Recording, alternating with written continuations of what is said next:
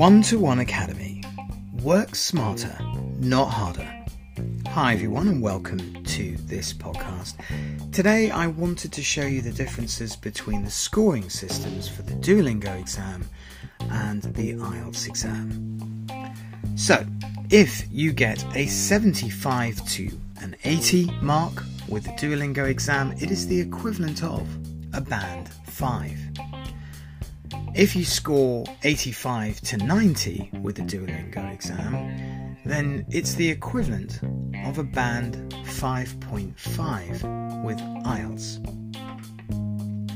95 to 100 is a band 6. 105 to 110 is a band 6.5.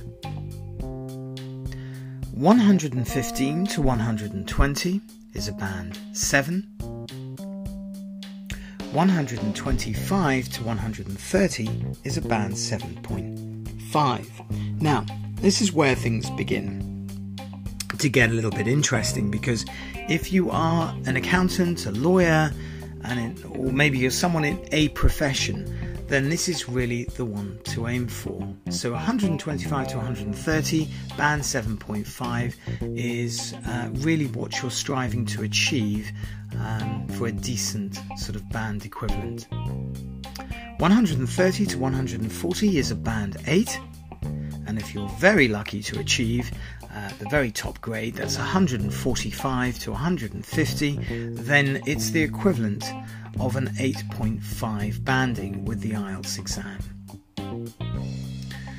Duolingo is a slightly easier format. In fact, it's more user-friendly than IELTS ever could be.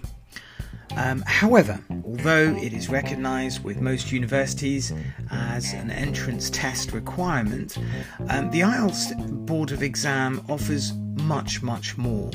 So make sure that you make an informed decision based on fact.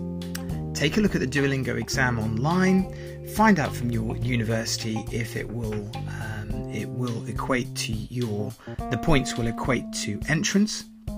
And also do your research on the IELTS exam for obtaining a visa, wherever that may be. Well, that's about all we have time for in this edition.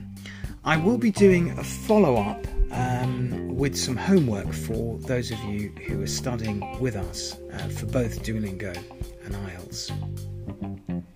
As usual, model answers will be supplied. If I could ask you, if you've enjoyed this podcast or found it beneficial in any way, then please remember to like and share. That means so very much to us as an academy. I hope to see you very shortly in class. Bye for now.